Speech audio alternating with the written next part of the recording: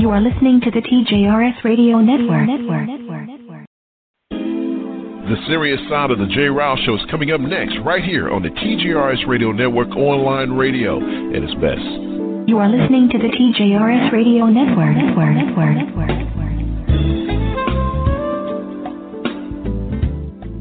No more, it's none of my business. No more, I'm sure they'll work it out. No more, boys will be boys. No more, I'll say something next time. No more, why didn't she tell anyone? No more, she was flirting with him. No more, she's too smart to let that happen. No more, not my problem. No more, he didn't mean it. No more, why doesn't she just leave? No more, he said he was sorry. No more, she was drunk. No more, she was asking for it. No more, she seems just fine to me. No more, she should have been more careful. No more, we don't talk about that. No more bystanding. No more ignorance. No more excuses. No more. No more. No more. WWE Superstar Big Show here to tell you if you've been drinking, get a ride, take a cab, find another safe way to get home. Cops all across the country are cracking down on drunk driving. They will see you before you see them. Drive sober or get pulled over. Online radio at its best. Online radio at its best. Hey, guten Tag. If you're resident, map of the South. Let's do this. I'm telling you, I am first very honored that you would join me tonight. He has a very limited time slot, so we want to bring in Mr. Alan Farrell right away. Hey, how are you, Kathleen? You know what? I'm going to make it do what it do, baby. Man, what's crack-a-lackin', baby? What's crack-a-lackin'? It's time for the serious side of the J-Rouse Show. Don't try to call me out, Princess. You can take your love and true purpose and stick it. She's a bitch. You are listening to the TJRS Radio Network.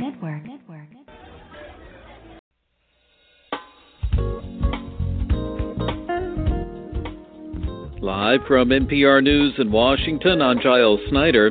A new attempt is underway at the United Nations to gain Security Council approval for an independent investigation into allegations that the Syrian government is using chemical weapons. The United States, Britain, and France, which bombed suspected chemical sites on Saturday, has circulated a draft resolution to other Security Council members, including Russia.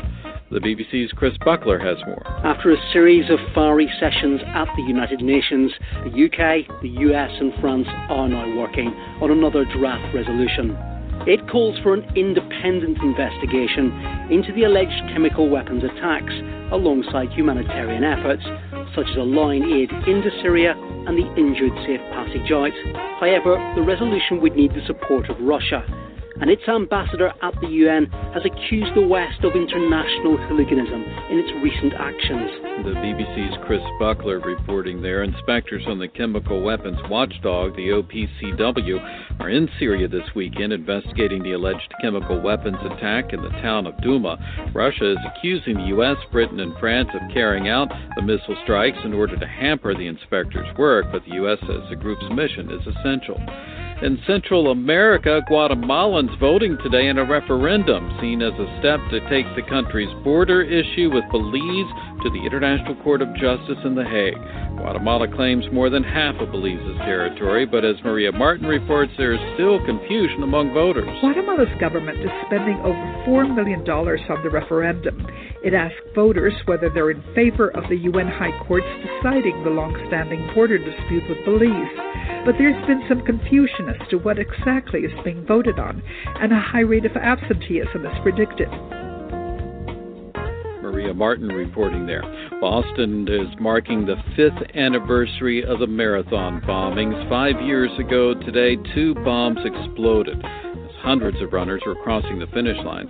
From member station WBUR, Alex Ashlock reports. 3 spectators were killed and more than 260 people were injured. During a manhunt, one of the suspected bombers, Tamerlan Tsarnaev, was killed in a shootout with police. His brother Jahar was captured, convicted, and has been sentenced to death. People gather on the anniversary now to place wreaths at the 2 bombing sites.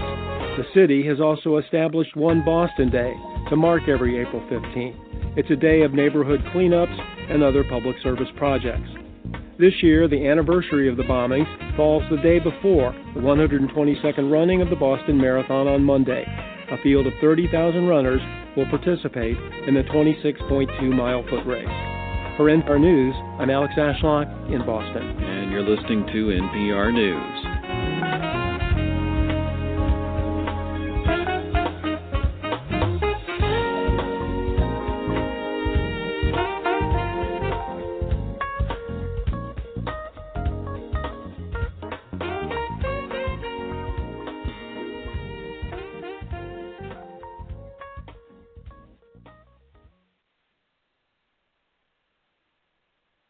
Coming up next on the serious side. Our military has positioned assets in the region. The chairman of the Joint Chiefs has informed me that we are prepared to strike whenever we choose. Moreover, the chairman has indicated to me that our capacity to execute this mission is not time sensitive. It will be effective tomorrow, or next week, or 1 month from now. And I'm prepared to give that order. But having made my decision as Commander-in-Chief based on what I am convinced is our national security interests, I'm also mindful that I'm the President of the world's oldest constitutional democracy. I've long believed that our power is rooted not just in our military might, but in our example as a government of the people, by the people, and for the people. And that's why I've made a second decision. I will seek authorization for the use of force from the American people's representatives in Congress. Over the last several days, we've heard from members of Congress who want their voices to be heard. I absolutely agree. So this morning I spoke with all 4 congressional leaders, and they've agreed to schedule a debate and then a vote as soon as Congress come back into session. And I got to say, I have mixed feelings on this topic, but Desmond, the question that always comes immediately to mind with restoring the vote to felons is, America as a country does not trust you to carry a gun. So why would we trust you to choose the next president? Well, first of all, good evening, Tucker. Thank you for having us on the show. Of course. We're real excited about what's going on in Florida because it's a group of ordinary American citizens from all walks of life, from all political persuasions, that believe in second chances, that believe in having a more inclusive democracy, that believes in just fairness. And when you talk about America, I'm reminded of George W. Bush when he said that America is a nation of second chances. And that when that door of prison opened, that society should do everything it can to help facilitate a successful reentry because it's into society's best interest. It helps increase public safety, it increases contributors to the tax base, and it's all about fairness. This is a country of second chances. Election 2018, 546 days away. That's 18 months. That's a long time. But politicians are always worried about the next election. As members of Congress, as they worry, they pay a lot of attention to one man here in Washington, veteran handicapper Charlie Cook of the Cook Political Report, who in the wake of the big House health care vote writes this: analysts who have watched congressional elections for a long time are seeing signs that 2018 could be a wave election that flips control of the House to the Democrats. Welcome to the serious side of the J-Ril-Show with Dr. Princess Odilia, Kathleen Williams, Mr. Jerome Esprit, and Mr. Elias. Now here is your host, J-Ril. Good Sunday morning to you folks. Today is April 15th, 2018. You're tuned to the serious side of the J-Ril Show, which happens every Sunday morning right here on the TJRS Radio Network, online radio. At its best, of course, like the man said, my name is Jay. Thank you for allowing us to come into your living rooms or wherever you listen to the show every Sunday. We appreciate the support, but I never share the stage by myself. Let me introduce you to my family. First up, she's the host of a show called Transforming Detroit. She's the author of the book Pregnant in the Spirit, and she's also the host of a show called the True Purpose Development Show. She's playing hurt, she's playing wounded, she's a hockey player. Let's say good morning to the very lovely Dr. Princess Odilia. Good morning, Doc. How are you doing? I'm well. Good morning. You're not well. I'm an amazing say I'm here. I'm amazing spirits. Yes, I'm always amazing. There you go. An amazing hockey spirit. player. That's right. She is wounded, but she's here for you guys. That's right. Cowboy up. I tell you, I love it because when I'm sick, I keep my slippers on and I'm still drinking hot tea. But thank you so much for being here this morning. The man who gets the first and last word here on the Serious Side. The man who really runs everything around here, the one and only Mr. L.E.S. Good morning, sir. How are you doing? Good morning, sir. And how are you doing this morning? Good morning, Dr. Adelia. I am sorry that you are under the weather this morning.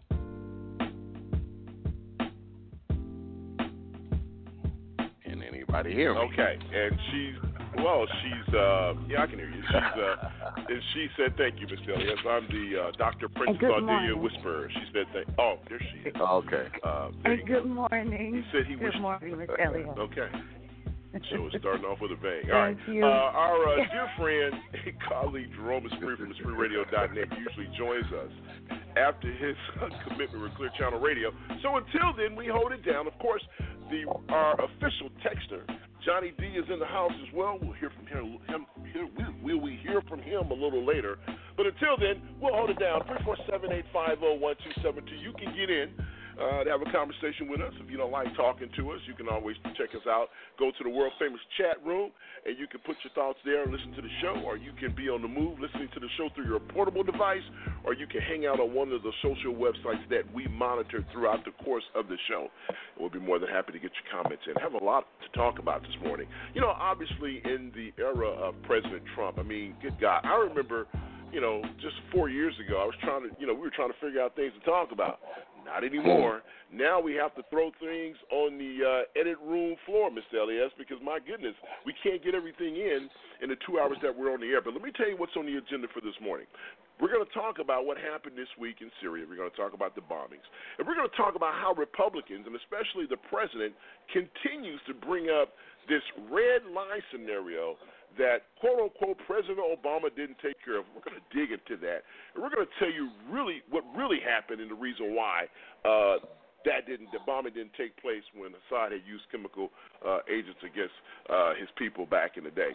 Also, we're going to talk about paying for crimes, but then you don't reap the full benefits of paying for your crimes. So we're going to talk about what happened in 2016 for the 2016 elections. There were 6.7 million people who were ex-cons who were not allowed to vote. We're going to talk about that. Should ex-felons have the ability to vote? And if they did have the ability to vote, who would they vote for? And the final set, as always, which should be the most controversial one, or the one that would at least get the most conversation or the most interest. President Obama, according to reports, will be heavily involved in the 2018 midterm elections. Does this help or hurt the Democrats? We'll have that conversation once again. The number is 347-850-1272. As I mentioned, let's get into the conversation. This past week, President Trump and the Trump administration, they bombed Syria because Syria had used chemical weapons on their people. And anytime you watch video, Mr. Elias, of people frantically trying to wash or what they call not decompose, but I can't think of the term. It's a military term. Decompress. Back in the day. Not decompress either. It's another term. When you go through and you try to wash off the chemical agents, it'll come to me as I continue to talk. But you go through the process of trying to get the contaminant off you. So they're trying to save these kids. It's a race against time. You can always tell when chemical agents have been used because people have this glassy-eyed stare. In some cases, depending on the type of agent, people can dry land drown. It's just a horrific situation. And to be perfectly honest with you, there's no place on any battlefield for chemical weapons. That being said, the Syria government has continued to bomb and to bomb and use chemical agents against their people. Even last year when Donald Trump launched the big bad bombing that only blew up a couple of roads, which they fixed like within a matter of 24 hours, they have since then, including the last attack, has used chemical agents on their people at least 6 times, either 6 or 7 times. So once again, this week we went after the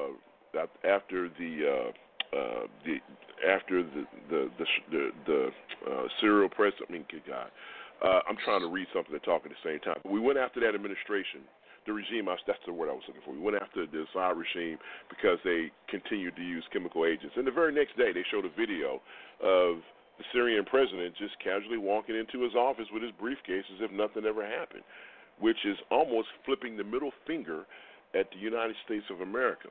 Now, one of the things that Donald Trump continues to talk about, Mr. Elias, is he talks about the red line. We all remember the red line that President Obama imposed back in 2013. He said if Assad uses chemical agents against his people, that's going to cross a red line, and military force will be used. And Donald Trump and every Republican, every person that supports Donald Trump, they continue to bring this up. Well, you know what, Obama, he blinked, he was weak, whatever.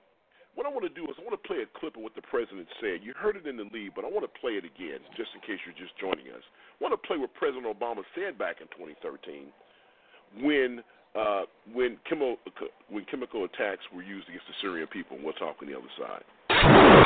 Online radio at its best. Our military has positioned assets in the region. The chairman of the Joint Chiefs has informed me that we are prepared to strike whenever we choose. Moreover, the chairman has indicated to me that our capacity to execute this mission is not time sensitive. It will be effective tomorrow or next week or 1 month from now. And I'm prepared to give that order.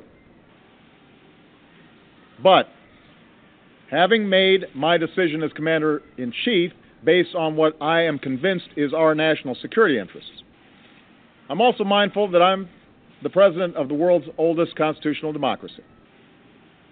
I've long believed that our power is rooted not just in our military might, but in our example as a government of the people, by the people, and for the people.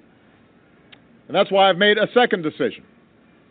I will seek authorization for the use of force from the American people's representatives in Congress. Online radio at its best. So now that's the difference between what happened back then versus what's happening now. Donald Trump did not get congressional approval, Mr. Elias. What type of ramifications will this have moving forward with the president just, he's pissed off, he's mad, let me go bomb something up because I'm already mad at what's going on with the Comey and the Mueller investigation. Your thoughts on what happened this past Friday with us bombing Syria? Well, something, man, he's a hypocrite and the biggest form because in 2013 he said what will we get for bombing Syria besides more debt and possible long-term conflict? Obama needs congressional approval, right? Now this is what he said in 2013.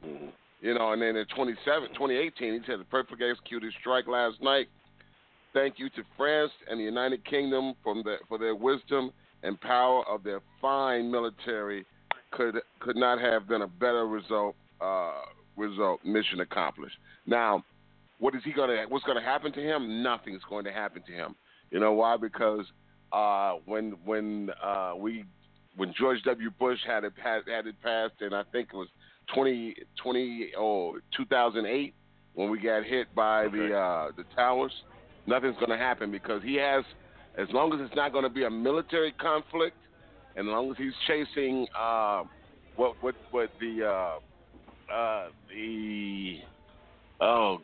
I'm drawing a blank. As long as he's chasing terrorists, he can bomb them. But he can't be into a military where it's going to be a long-term military without installation, without him having Congress approval. As long as he's just going to bomb them and get out of there, then he can get away with it. Nothing's going to happen. Well, but that's not what the Constitution says. I mean, even though he's the commander-in-chief, the bottom line is that it says that Congress has to be. They passed the law. I'm telling you right now, that's not what Congress is saying right now. Okay. Congress is saying that he was not authorized to do that without their approval. I mean, it's happening right now. Let's bring in the smartest man in the world, Mr. Jerome is free from HisFreeRadio.net. What's going on, Jerome? How are you? Hey, I'm good, bro. How are you? Hey, man, just another day in the world of Trump. So now we're talking about what's going on here with the president authorizing bomb strikes without seeking congressional approval. And Democrats are pissed. Now, some Republicans are talking behind the scenes as well, but they're cowards. They'll talk behind closed doors, but then when the camera's on, they'll sit there and they'll recite the party allegiance to the president. But the bottom line is that he's supposed to get Congress approval. Congress controls the purse. So why was it okay for him to do it, but then, like Mr. Elias mentioned, back in 2013, he was putting out these texts, these tweets, I should say, saying, President Obama has to get congressional approval. There's no reason for him to do it. Why is this okay for him to do it now, but it wasn't okay for President Obama to do it back in the day? Which, by the way, he tried to do it. Congress said no. Your thoughts? Right. And so you're referring to the War Powers Act, right? So you have to go to Congress before we declare a war on another nation. You have to go to Congress, right? You cannot deploy troops unless it's an actual emergency, like Pearl Harbor, unless we get attacked. So the president does not have that authority. What he does is he has authority from the 9/11 resolution that allows him to go after terrorist cells and organizations like the Taliban or ISIS or whatever. So they've been using that, and they need to repeal it. Because what he did is he went after Syria. He went after a nation that is a member of the United Nations. Therefore, you need congressional approval to even strike a nation.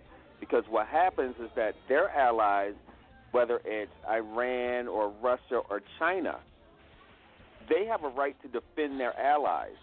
Like we have a right to defend England or France or Canada, right? So you're talking World War stuff when you start randomly saying, I don't like this country and we should bomb them. So the bigger point to be made generally is that we need to understand how that works with the War Powers Act, how the Constitution reads, because, or just go back and study like World War I or II. Nobody knows who, Archduke Ferdinand was. They don't even know he was, what country it was. He was assassinated, Austria. He was assassinated, brought in another country, which had a world war. So you think those obscure things like bombing Syria is like something you could just walk away from? You got another thing coming. You need to study history, like Trump needs to study history. What he's doing is he's distracting from the stuff that's going on here domestically. Because now we need to start asking questions like, is it because Mueller's book came out? Is that why that day was chosen? Comey's book came out. Was that day chosen? Because Trump has a history of this, right? So Access Hollywood comes out, WikiLeaks comes out. Every time something comes out against them, we are in crisis. And so we need to be very critical and look at this with open eyes and not get sucked into some bombing in Syria because we think like, oh, he bombed his own people. We don't give a rat about other countries because you're not going to let the troops in there, for one. Two, we bombed Syria as well, and we killed more than like 400 people. So his chemical attacks probably killed a couple hundred. We killed 400 in Syria. So are they going to the U.S. talking about we need to bomb the U.S. because they killed some women and children? We did that in Iraq. We killed plenty of children in Iraq.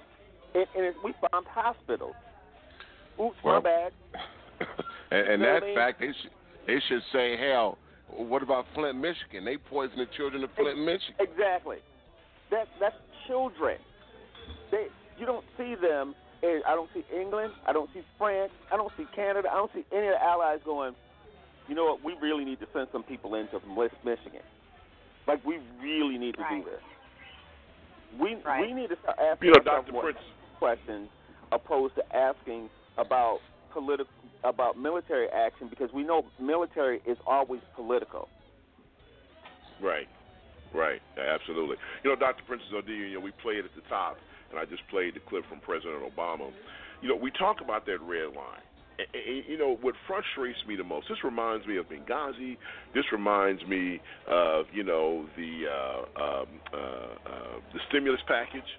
You know, Republicans behind the scenes, when the cameras are in front of them, they are screaming bloody murder, right? You know, so, you know, with Benghazi, oh, my God, you know, they failed to do this, that, and the other. But we always bring up on this show how they failed to pass funding for extra security in our embassies worldwide. You know, they talked about all this stuff with the stimulus package. Oh, the stimulus package is going to add this to the debt. We haven't even talked about the debt this year so far. But mind you, they talked about that, but then you found pictures of them holding up those big stimulus checks in their districts, you know, taking credit for it. You know, once again, they're two-faced bastards. Then you come back to what's going on here with Syria. Oh, my goodness, President Obama didn't do what he had to do. Congress didn't approve it. They didn't approve it. Matter of fact, Boehner said he's not even going to bring it to the floor for a vote. So when you have President Obama, now people can sit here and say maybe he shouldn't have said anything about the red line in the first place, but the bottom line is he wanted to go and bomb the boo-boo out of them, and Congress said no. But yet and still Republicans are still, the first thing that comes out of their mouth, and especially this president, oh yeah, if Obama would have done something about the quote-unquote red line, we wouldn't be in this mess in the first place. What say you? Well, a couple of things. First of all, him bombing a nation like what we just heard. That is, he went against Congress. Nobody seems to care. He did what he wanted to do. But it's something that Ron said, and he made a good we have point. some audio issues. One of the things that you're breaking up. Oh. Okay, we can hear you now. Go ahead. Okay, so it's just, we really also need to pay attention to the timing of this.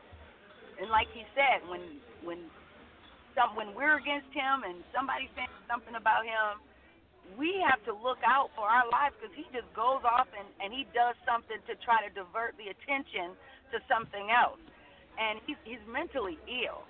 First of all, mentally ill. And for him to just do that, I think it was more so an emotional stunt than him even caring so much. You know what I'm saying? It was more so, I've got the power and I'm going to pull the trigger and, you know, look who's in charge, guys. You know, that's an issue. And yes, if Obama would have done something like this, even if he was even within boundary to do so, it would have been, it would have just been the biggest crime ever done in presidential history. But we have Trump here, who I believe he does have everybody in there scared. I'm telling you, I can't tonight for that interview. Really watching it, I thought it came on the other night. I was ready because I want to hear what has said. He should. Yeah. He doesn't care about his own people. We have some audio issues with Princess Odia. Let's let me see. Let me do that. Is that better? Is that better? That's 100% better. Go ahead and finish your thought. Sorry. Yes. I'm just saying, and for whatever you did not hear, in a nutshell, there's a couple of things that what Jerome had said that really triggered me. And to me brings light again to the emotional, the mental sickness that our president has. And I believe that his stunt to pull the trigger is more so an emotional stunt than it is one of concern or political authorization or rights or anything. I don't think he cares. But it was an opportunity for him to say, I'm the boss and I can do this. Look at what I can do, and guys, leave me alone. You know, I mean, it's just, it's really a concern for us. It should be. He doesn't care about the American people, let alone somebody else. Come on, let's keep it real. It has nothing to do with that. And yes, I agree with President Barack Obama, they would have eaten him alive if President Barack Obama would have even thought to do something like that, even if it was within boundary of any sort, they would have been all over him. It would have been a done deal. You're absolutely correct about that. 347-850-1272. You're listening to the Syria Side of the J. Riles Show, which happens every Sunday morning right here on the TJRS Radio Network, online radio at its best. Jerome, man, go ahead and close us out on this topic, man. What say you? Give me a final assessment of what's going on here. What do you think? Where do you think we're going to go from here? And if Shad uses more chemical weapons, do you think the strikes will be more? Would they go after the military? I mean, what would they do? Because what they did basically was gave Russia enough time to get their people out the way. And what happens usually when things go down? Russia gets a call saying, "Okay, look, this is what's going to happen. This is just a part of the agreement that we have." Because we don't want a world war. But what do you think, man? Close us out on this. What do you think? Give me your final thoughts on this Syria bombing. They have to give Russia a heads up, because again, we're talking about sovereign nations, right? So as Americans, we get to be judgmental about what other people should be doing, right? We did that in Iraq, and you see how that turned out. We did that in Libya. We see how that turned out. You cannot, if that nation is sovereign and they choose to live whatever way that nation chooses to live, you have no right to go in there. Because if we have a right to go in there, they have a right to come in here for what you've done to Flint, to what you've done to black people, even the putting radiation in Similac, all of those things, the Tuskegee experiment stuff, the things that has been done to the American people by their government, that means other governments should have come in here. Now, how do you feel about that when you talk about what somebody else's government is doing to them? We have to be conscious about what the how the media kind of is playing this. How the president is using the media. Sorry, I rephrase that because I mean President Obama when I say that. When Trump uses the media to distract from what's going on with his attorney, Michael Cohen, you have to realize what happened this week, that his offices got raided, that people are coming after his documents. Some say that he has audio tapes, and all that stuff is going to implicate Trump. And when that happens, they start doing other things. So Syria is a distraction. We cannot emphasize enough what kind of hornet's nest that is. You have in Syria, you have ISIS, you have the Taliban, you have Kurdish, you have Sunni and Shiite issues, you have Iran, Russia, and that's not even dealing with Syria as a government. We're talking about French, British, United States, and militias from Russia and militias from other countries. All of those guys are fighting in the same country. That's what's going on in Syria. So there is no simple, once Assad gets out of there, it's all good. That's a very small aspect, and again, that's us telling them how to govern. There are some there's some other issues, and if we do what we did in Iraq by making an excuse saying Saddam had chemical weapons, so we went in, you're going to create the same hornet's nest. Because what you did in Iraq was take out the Shiite government, took out the Sunnis, and you took out the Sunnis and you put in the government that has the minority in the country, which is giving Iran control of Iraq because they are all Shiites. So if you don't know the difference between Muslims, then technically you don't know what you're talking about when it really comes to the Middle East. And I am telling you, I am kind of confused on some of this stuff because that's why President Obama was like, we are getting up out of here. They've been fighting for eons, and we don't have a say-so on who wins because whoever wins don't like us anyway. They're still going to fight us. And when we're bombing over there, you're creating more people to hate you than you are to like you. They're just warmongers. That's all I can tell you about that. Yeah. And what you're saying as far as giving ISIS and all those folks, propaganda they can send out to their members. It's ridiculous what's going on here. 347-850-1272. And you have something else to say? So they don't like ISIS either. So you think, the enemy my enemy is my friend, right? The fact is that they're all fighting against ISIS. Russia don't like ISIS. Syria does not like ISIS. We are there to fight ISIS. But while we're there, we're backing a militia to overthrow somebody else's government. We did that in Libya, and we did that. We did that in Syria. We sent the CIA in there. We created half of that mess that's in there now. Somebody needs to kind of tell the truth on that. Yeah, it's a bad deal. It's a bad deal all the way around. You know, I've never been a fan of us being the police of the world. I guess I can understand it, but it's just a ridiculous thing. All right, 347-850-1272. We need to step out. Let me read the resident texter, Johnny D, has checked in. Let me read what he had to say. He says, unfortunately, Syria and the Red Line, I would be remiss in failing to acknowledge the leadership of the Trump administration in the attack on the rogue government of Syria. Unfortunately, due to the lack of integrity of the Trump administration, the American people will never know the effectiveness of the strikes made by England, France, and the United States. As for the Red Line statement, President Obama should have engaged more to combat Syria, Russia, North Korea, Saudi Arabia, Afghanistan, Somalia, and corrupt law enforcement in America. However, he understood you can't fight wars on all fronts. During the time of his presidency, he saw the faces of death from a war in which he inherited from Bush. The Obama administration served its purpose in conflict and war. In regards to this administration, Trump should be warned to be humbled, seek diplomacy rather than supremacy. Several years ago, I read The Decline and Fall of the Roman Empire, and the parallels are frightening as America continues to attempt to pretend to serve as the moral standard in which a nation should be judged. If the American people fail to rally around a more inclusive and diverse nation, God's will must be done. We'll be talking about the final days. All right, in this week's edition of in 4 Minutes or Less, we're going to take a look at the stories of 4 ex-cons as they try to get voting rights back in the 2016 election. We'll have that conversation. Plus, that's our next topic that's coming up next. It's going to be interesting. All right, folks, it is time for this week's edition of In 4 Minutes or Less, brought to you by the TGRS Radio Network online radio at its best. We'll talk to you after this.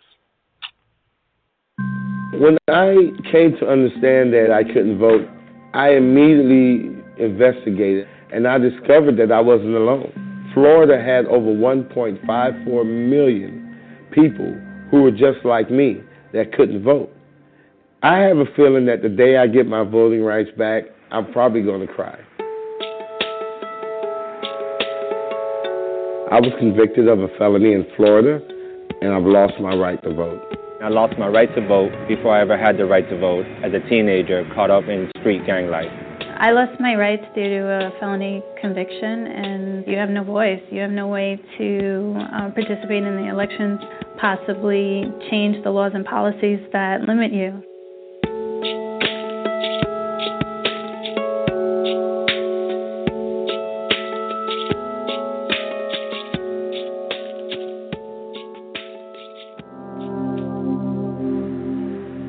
I initially grew up in the inner cities of Miami, drugs, crimes, violence. Grew up in a broken home. By the time I was 12, I was involved in the local street gangs, and I was in and out of the juvenile detention centers.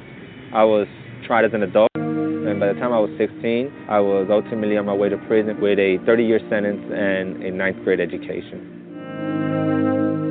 My aspirations as a child was to either be an attorney or to be a pilot. Somewhere along the line, I lost track of that. Got involved with drugs, and that led me down a very dark path. I have people in my family that can't vote, so I definitely want to support them. Well, please let them know that you signed a petition to support them. I sure will. I was convicted in 2001, so I ended up only serving 3 years on a 15-year sentence, and eventually I became homeless. In 2005, I found myself standing in front of railroad tracks, waiting on a train to come so I could jump in front of it. The train didn't come that day. I was probably what you would consider an at-risk youth. I had a roommate that stole my identity. I pretty much kind of felt stuck, and I made a bad decision. I was convicted in 1999 for a felony drug charge. I was sentenced to 29 months in a federal prison, and that pretty much changed the rest of my life. It took a while for me to realize when I lost my right to vote. I had no clue that civil rights were taken away, much less that they needed to be restored. When I was arrested, I wasn't even old enough to legally consume alcohol. I had no idea about the voting process, let alone what rights were taken from me. What I decided to do was to dedicate my life not just to get my rights restored, but to get everyone their rights restored. I decided to enroll in college, ended up graduating at the top of my class, and eventually I was accepted into law school, where I graduated in 2014 with my Juris Doctorate degree. I got my GED. Told myself if I ever got out of prison, I was going to pursue the dream of becoming an attorney one day and an advocate for the underdog. My goal was to be a public defender. I had applied to law school, and they told me in order to sit for the bar, I would have to have my rights restored. So I applied in 2008 to have my rights restored in Florida. The process for me took about 5 years, but I know other people wait 10 to 15 years to get their rights restored. We are currently engaged in an effort to revise Florida's Constitution that would allow for the automatic restoration of voting rights to an individual once they have served their time. Right now we're about 14,000 petitions shy of getting this in front of the Florida Supreme Court. In 4 minutes or less is sponsored by the TGRS Radio Network online radio at its best. We'll be right back after this.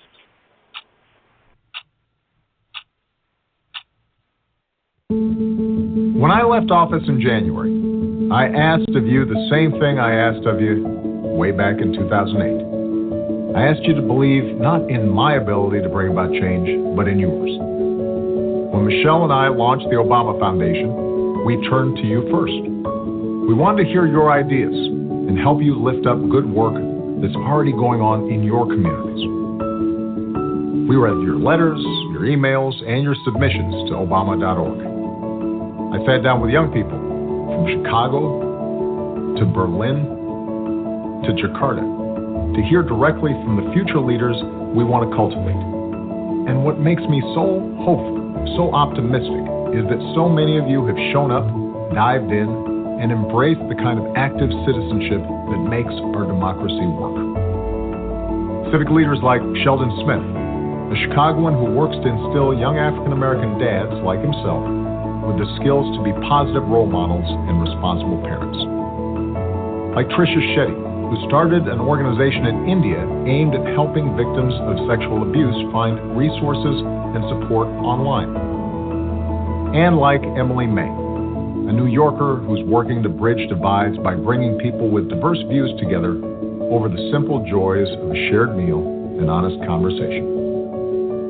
One of the things you told us is how much you want to hear from one another, from folks who aren't like you, who live in different places and are tackling unique challenges of their own. In the weeks and months ahead, we'll be kicking off more initiatives and opportunities for people like you to get involved with the Obama Foundation's mission. That mission is simple. We want to inspire and empower people to change the world, and we hope you'll be a part of it. Head over to Obama.org and join us in shaping our next chapter. Thanks a lot.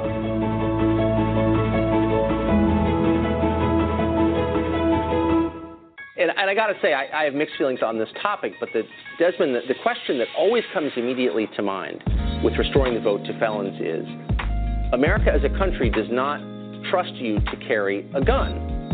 So why would we trust you to choose the next president? Well, first of all, good evening, Tuck, and thank you for having us on the show.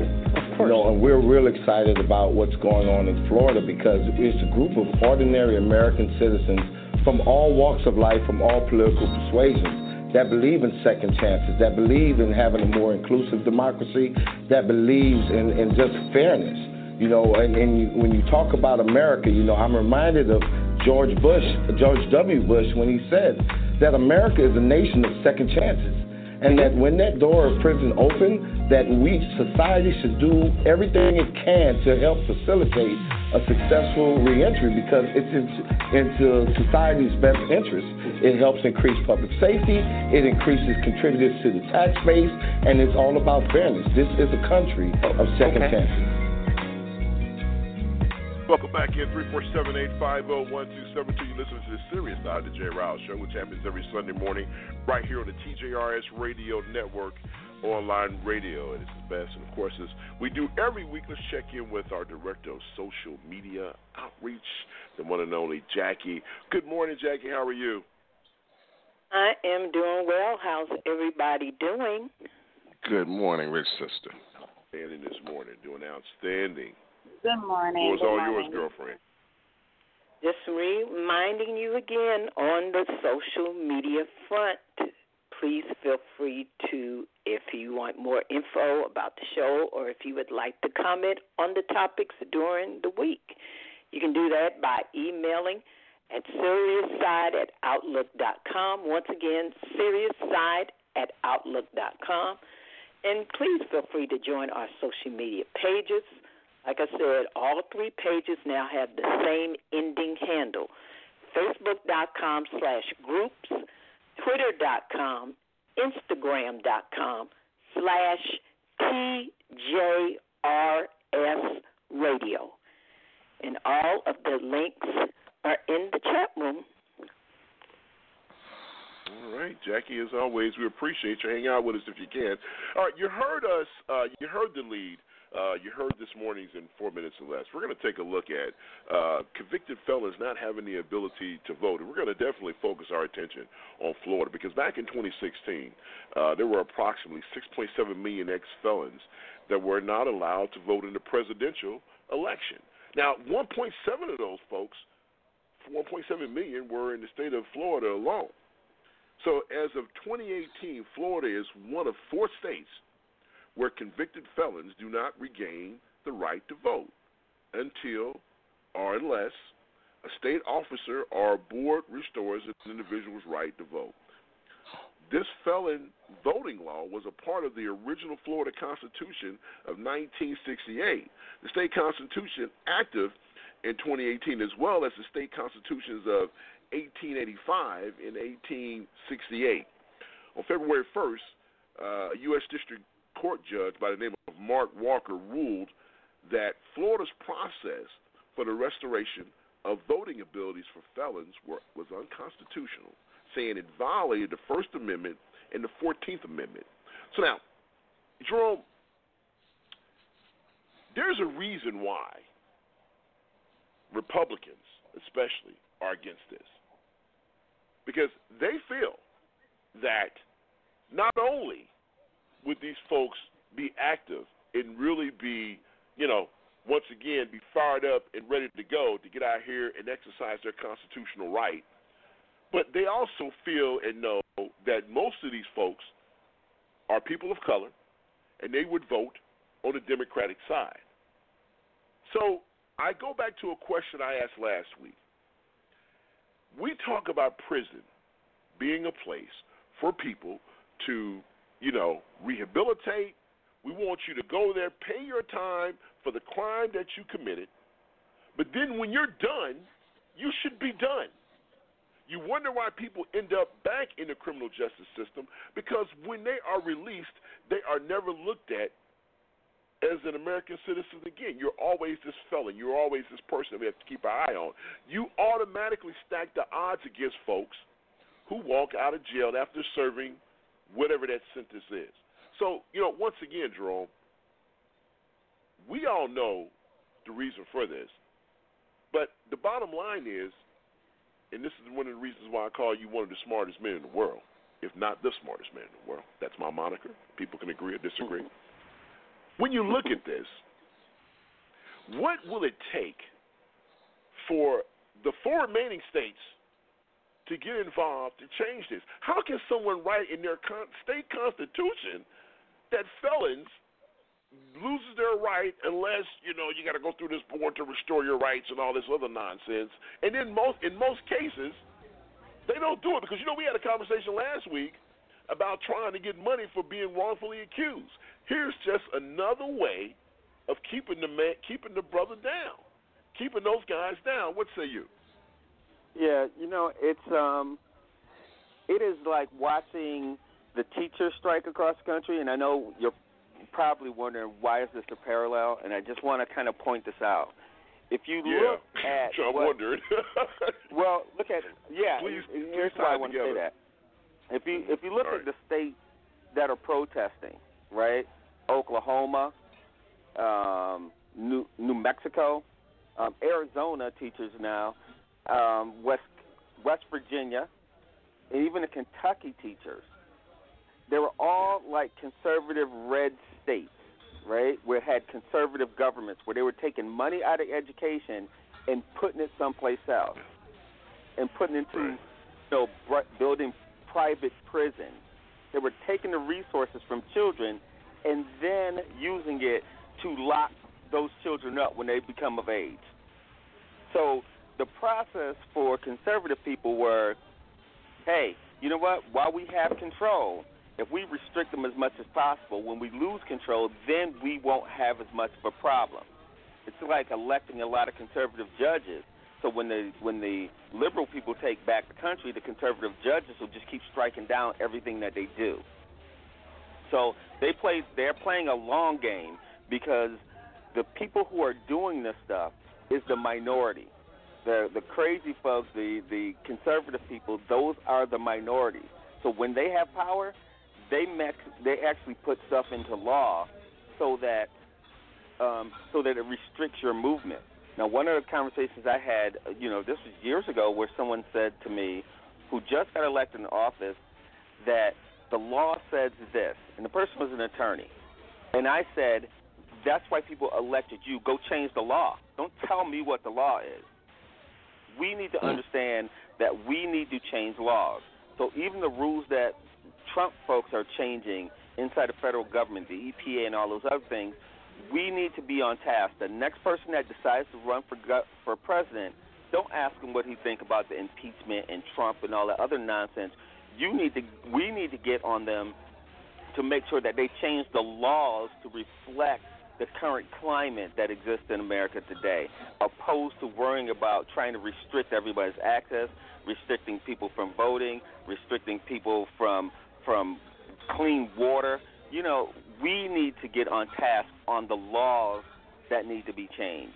So the people who are advocating for prisoners to have their voting rights restored is part of a bigger process to not have them vote at all, because they don't want poor people voting. Remember, before it was, if you don't have any land or own any land, you shouldn't be able to vote. They always have it so that elitist people get to tell you what to do. Or people, if you're a citizen, you should be able to vote. So, we need to stay on task. Yeah. Absolutely. I'm reading some of the messages here, and people are asking me about the 4 states, and the other 3 states are Iowa, Kentucky, and Virginia. Mr. Elias, I'm a little shocked by that, because I've heard Terry McCullough, the former governor of Virginia, go on record to say that people should have their voting rights reinstituted if once they've served. Yeah, restored. That's the word I was looking for. Restored once they have completed their time. Paid the price for their crime. So I'm a little shocked to see Virginia on that list. So, but what say you in regards to this topic? Well, something, Jay, do they have to pay taxes when they got a job? See, I got to pay taxes. See, I like the way you did that. I like the way you did that. I like the way you did that, because we'll make sure that you do the things that we need you to do that's convenient for us. Oh, but wait a minute, we're not going to restore all of your functions back as being a citizen, but you're going to pay those damn taxes. Go ahead, Mr. Elias. I'm sorry for the interruption. Well, if you got to pay taxes, why don't you have the right to vote? I mean, bottom line, because that's actually what pays the politicians, isn't it? My tax dollars. That pays the politicians. It pays the police force. It pays the roads and bridges. It pays everything. So if I got to pay taxes, why don't I have the right to vote? If I'm back in the society and I'm being a productive citizen and I'm paying taxes, why do I not have the right to vote? That just makes no sense at all to me. It's crazy. But once again, that's the society we live in. Well, Dr. Prince O'Deal, but people can come back and say, well, wait a minute, Okay, if you're talking about giving them their voting rights, no one's talking about giving them their gun rights back, because a lot of places, convicted felons can no longer own a firearm. So if we're just going to be giving back, constitutional rights, why don't we just give them back their right to carry a weapon or to own a gun? Well, first of all, I wanted to, I was just texting my friend, John Cromer. You can Google him.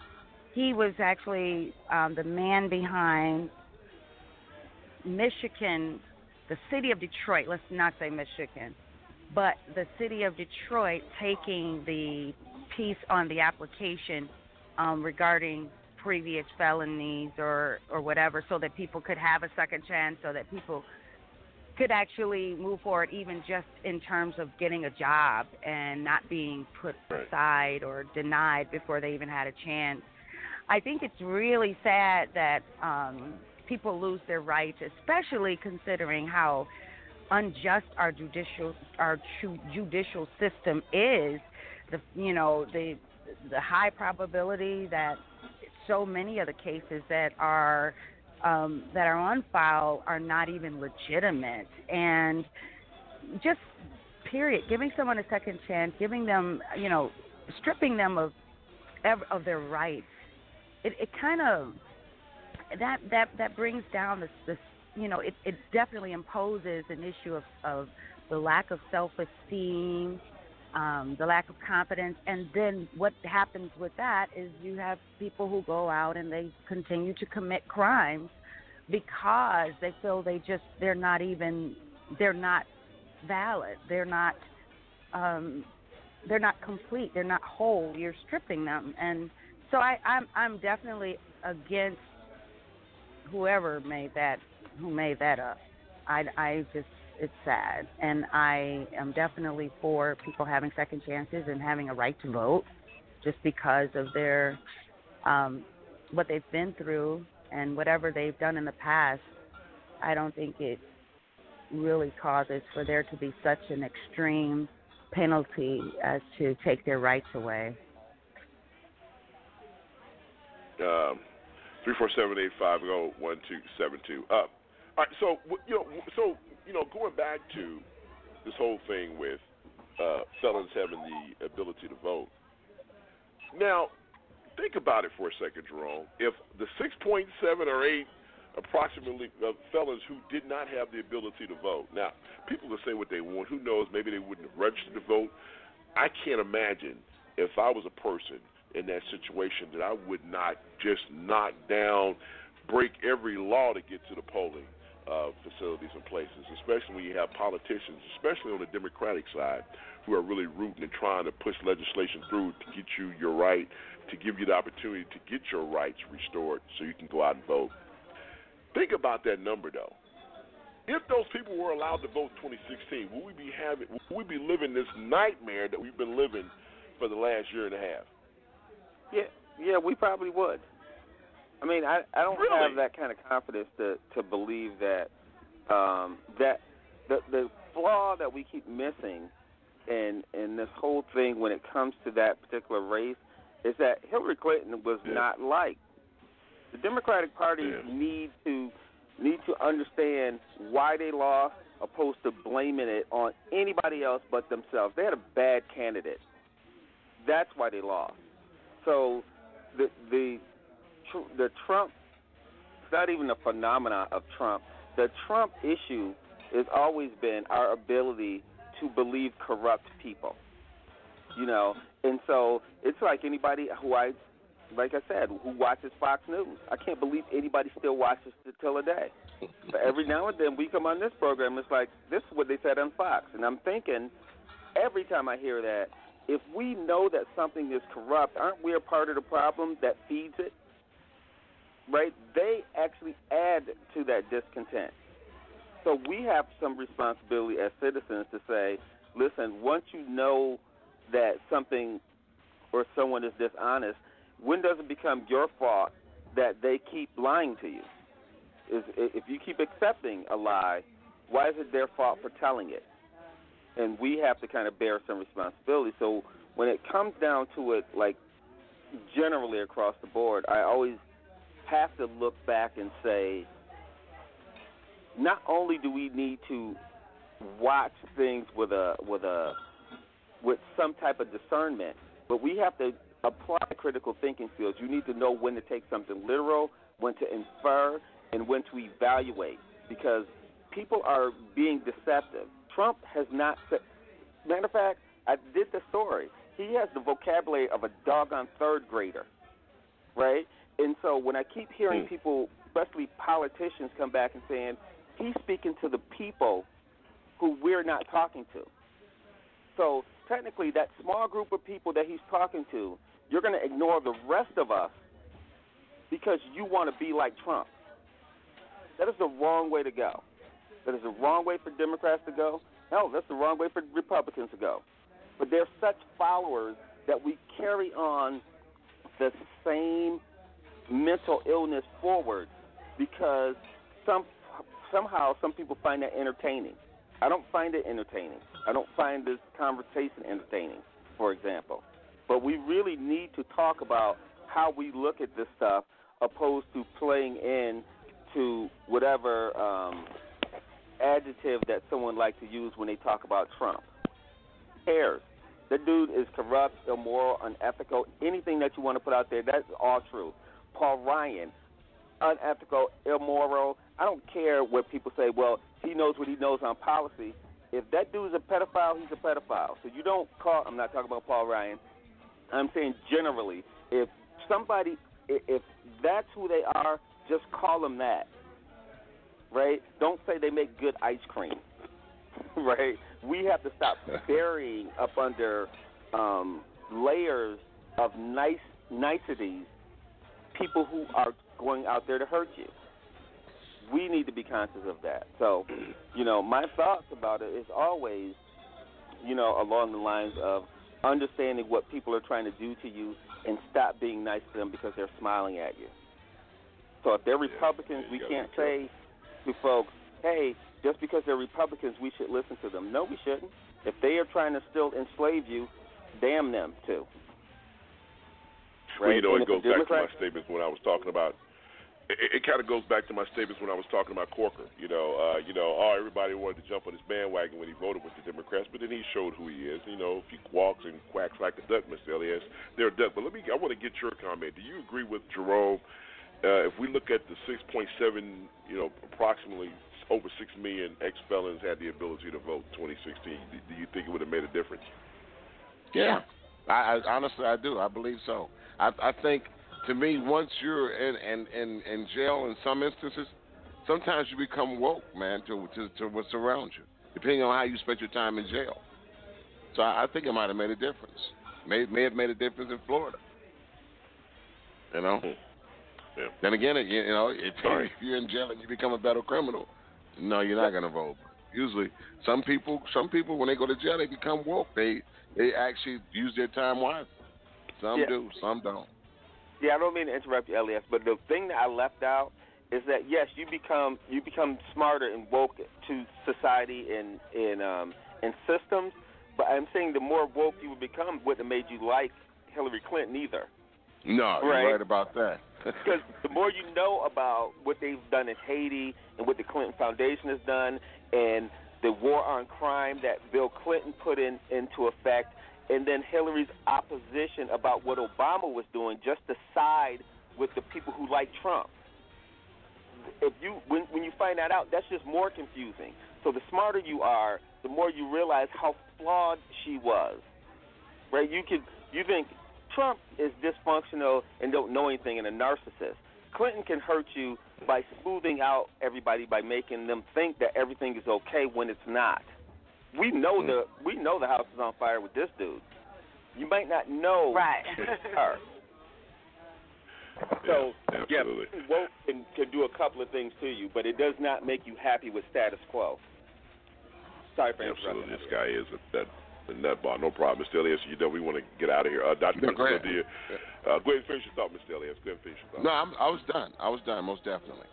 Okay, all right. So like Dr. Prince O'Deal. Dr. Prince O'Deal, I'm going to give you the last word in a sec. Go ahead. Yeah, I'm just going to say, I don't know. I don't really care if people feel the same way, but this is my point of it. A lot of times, people go to jail for different reasons, and there's a form satisfactory to any of us. Your audio is jacked up, Dr. Prince Odelia. Okay. Let's see here. I'm going to try to better. Okay, is that better? It's a lot better. Go ahead. Yeah. Go ahead and finish your comment. Yes. I'm just going to say that I think that it's, unfortunately, I know most people may not agree with this, but inside of prison, that institution causes for many people to go within and discover a new of them and to grow. A lot of growth and development is done in there. And at the same time, no, I do not believe that there's a good reform system, prison reform system that is set in place legitimately. But on a personal level, a lot of people come out with a different perspective. And in many cases, if you give them an opportunity, a real opportunity for jobs, a real opportunity as a citizen, and leaving them with their rights. They're already stripped of time. They're stripped of many things. And, yes, they've made choices that have put them there in many cases, and in many cases not. Because of our judicial system, we can't really trust that. But at any rate, I think that to take away a person's right to vote is definitely debilitating, and it causes for there to be many more issues psychologically that we all don't want and we're trying to get away from, which is the crime that continues to happen as a result of those issues that they have. So I think it empowers them to give them the right to vote, to feel like they are a part, and to make, to not make them feel like, well, hell, my life is over anyways. I'm a felon. I can't vote. I can't do this. I might as well go and do this, that, or the third. Is that what we want? No. So I think that things can happen. I was telling you about a friend of mine, John Cromer, who definitely he did something about it because he was in prison, and he was put in prison even after he was put in jail after he had been released, not legitimately, and served additional time. I don't want to cut you, Dr. Prince O'D. We are way over. So why don't we? I'll let you finish your thoughts on the other side, but we are way over. All right. Before we get out of here, let me read our resident texter's checked in, Johnny D. He says, as a member of the criminal justice system, I just lost my power, I think. As a member of let me read this and I'll fix this later. Okay.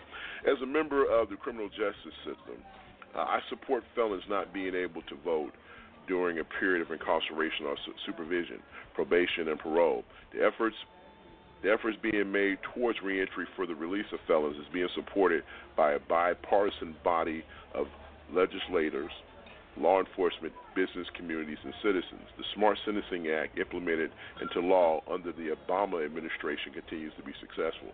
My colleagues and listeners, in this process, we can't lose perspective in what incarceration means. For every criminal act, there is a victim. And to lose your ability to vote during incarceration and supervision is a small price to pay for the victimization of communities and families caused by many incarcerated persons. I will say once the incarceration period and supervision period has ended, the ex-felons should have their voting privileges restored. Actually, well said. All right, 347-850-1272. We're going to step out, take a break here in a second here to get to our third set. I know we're going over. I apologize. It is my job to make sure that this show stays on point, and I am not doing a good job of that. All right, we'll step out, take a break. Coming up next, Obama in 2018. President Obama, according to reports, will be heavily involved in the 2018 midterm elections. Does this help or hurt the Dems? You know what my answer is, but we'll talk about it on the other side. You're listening to the Serious Side of the J. Riles Show. We'll be right back after this smooth jazz set. Man, I love it. Coming up next, Obama 2018. You're listening to the Serious Side. It is the best Sunday morning online radio show, period. Hi, I'm Jay, the host of the Syria side of the TGRS, and I'm asking you to come join me and my friends for some serious conversation before you go to church. It's the Syria side of the TGRS. Happens every Sunday morning, 9 a.m. Central Standard Time, right here on the BTR Radio Network.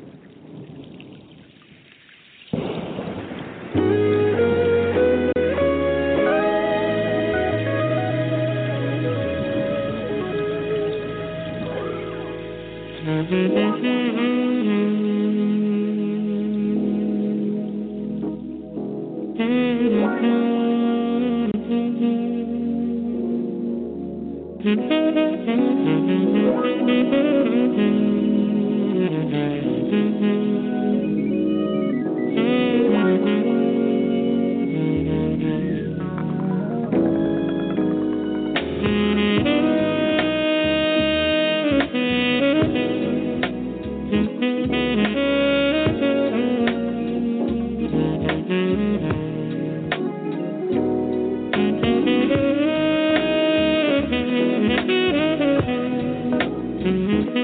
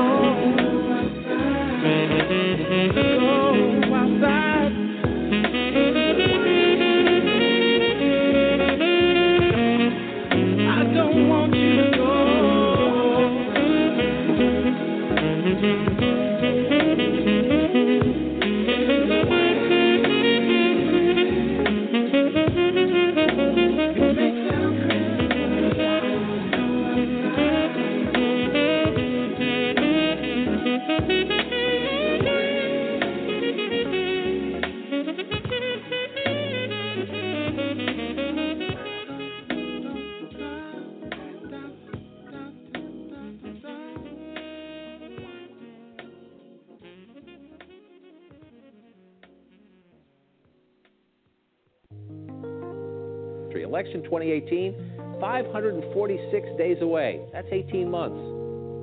That's a long time. But politicians are always worried about the next election. As members of Congress, as they worry, they pay a lot of attention to one man here in Washington, veteran handicapper Charlie Cook of the Cook Political Report, who in the wake of the big House health care vote writes this: analysts who have watched congressional elections for a long time are seeing signs that 2018 could be a wave election that flips control of the House to the Democrats.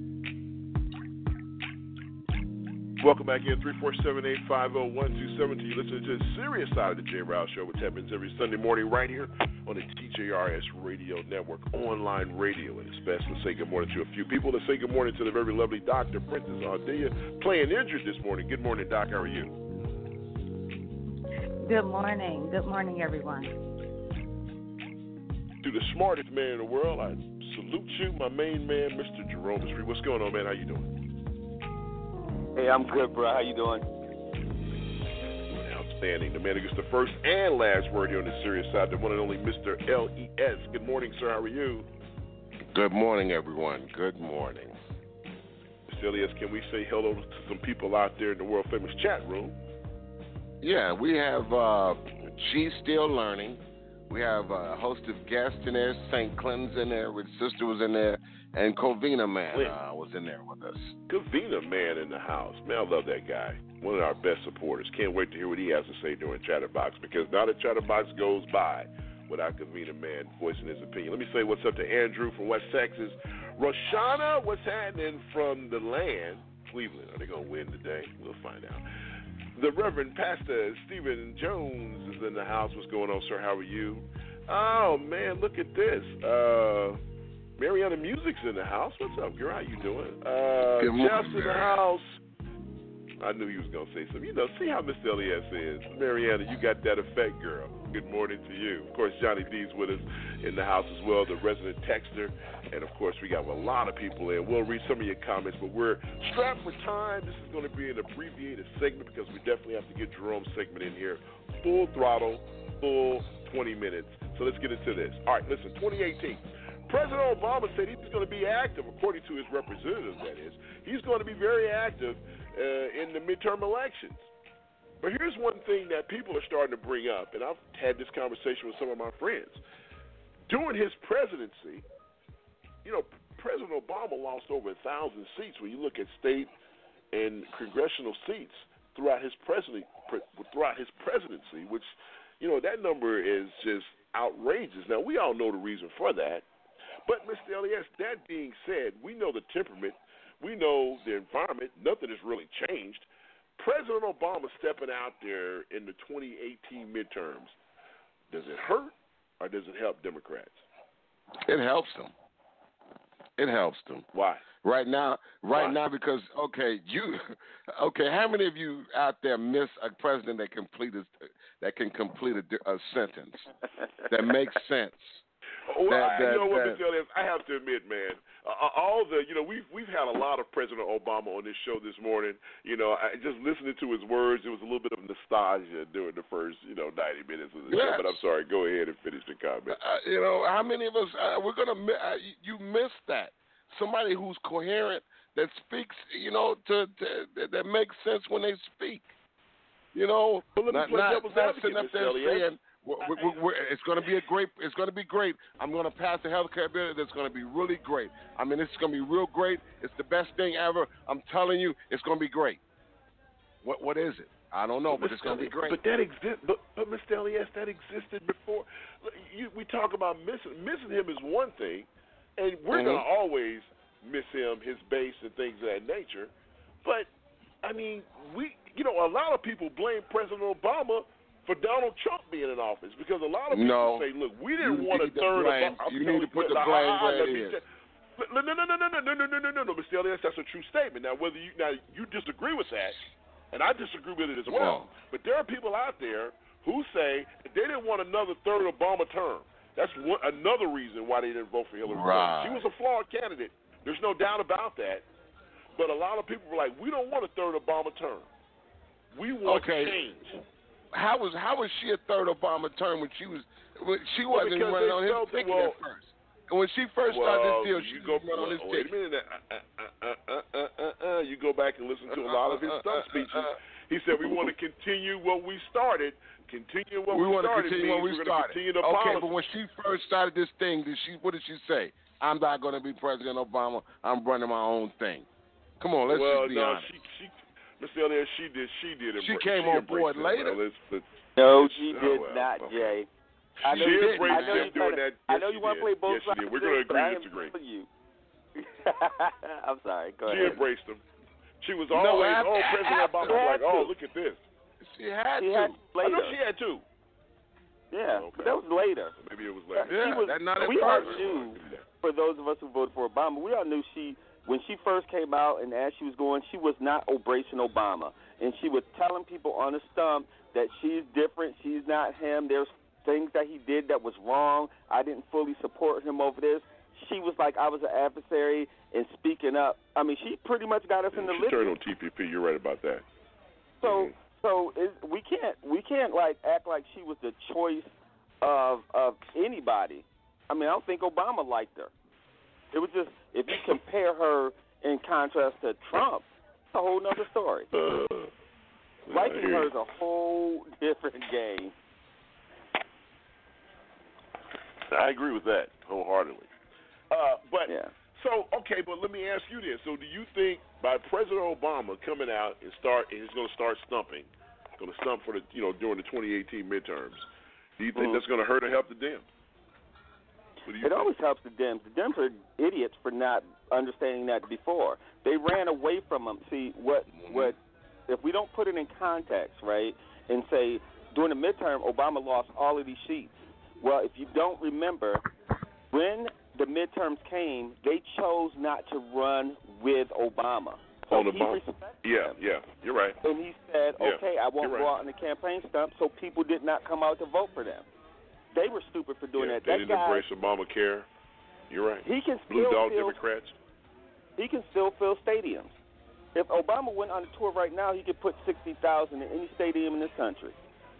So don't tell me that they would have not done well with him. They chose not to.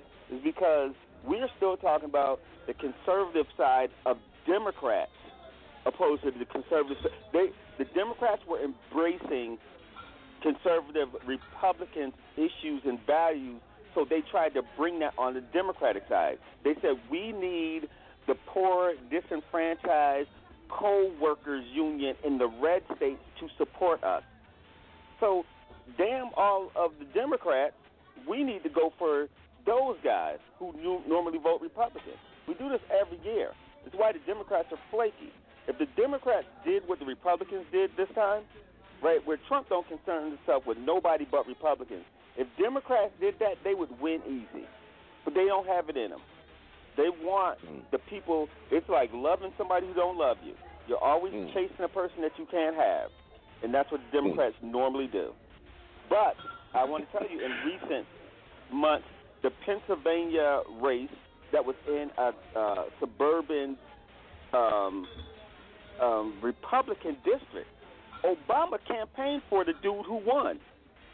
And Democrats has now won that. Him and Attorney General, Eric Biden, the Attorney General. Eric Holder was in the area, too, because he sued because they were trying to stifle voting rights.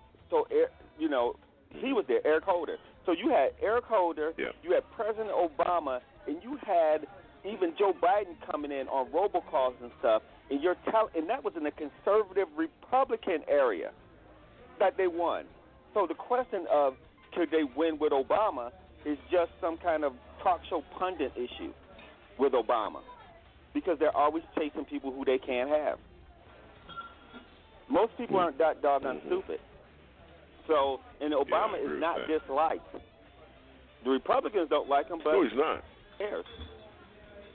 No, he's not disliked. You're right about that. Dr. Priscilla, let me ask you a question, because I'm here. I go to a lot of these, which is starting to piss me off. I go to a few of the Democratic, they have this big thing talking about turning Texas blue. And you get into these side conversations at these conferences, and I hear a lot of people say this. which, I have to argue, and I invite them to listen to this show. But they'll say to me, well, President Obama, he was good at running for president, but that was it. I mean, he wasn't good at keeping his party up. He's lost the most seats than any other Democratic. They start throwing all these numbers at me, and my responses are usually, I go back and talk about the blue dog Democrats. I go back and bring up a lot of things, but some folks have it in their mind that, look, bottom line is he could get himself elected, but he couldn't carry the ticket. What say you? Okay, so you said he couldn't get himself elected, but what's the last part you said? That's not what I said. I said he could get himself elected. A lot of people said he's good at running for president. His campaign is, second to none. But when it comes to getting the down ticket folks, voting into office, he wasn't good at that at all. What's your rebuttal to that? Or response, I should say. He did what he had to do to get what he had to get done. And what does that mean? I mean, he did what he had to do for himself. I mean, responsibility itself first. It should be for all of us, but so you can't help anybody else. You help yourself. But anyway, that was his responsibility. I think for himself. But I mean, and if you're talking about anything that has to do with what came after I don't think that was his I approach. think that he Dr. would Prince, simply though, just. And when you, I don't think that was his approach. But when you make that comment, it's almost as if you're agreeing with what they were saying, which I disagree with. But I mean, the bottom line. This is the thing. Honestly, clarify, please. Some stuff is just it's rhetoric. It's just things that you are. Don't say you're better than, but you're just above. I mean, it was. He should have stayed out of anything that had to do with Trump in that first thing. I mean, he had to remove himself. He should have. I mean, for what? I wouldn't have had any. I mean, I would have done what I had to do as an American citizen to vote and to stand up and do what I have to do, but to,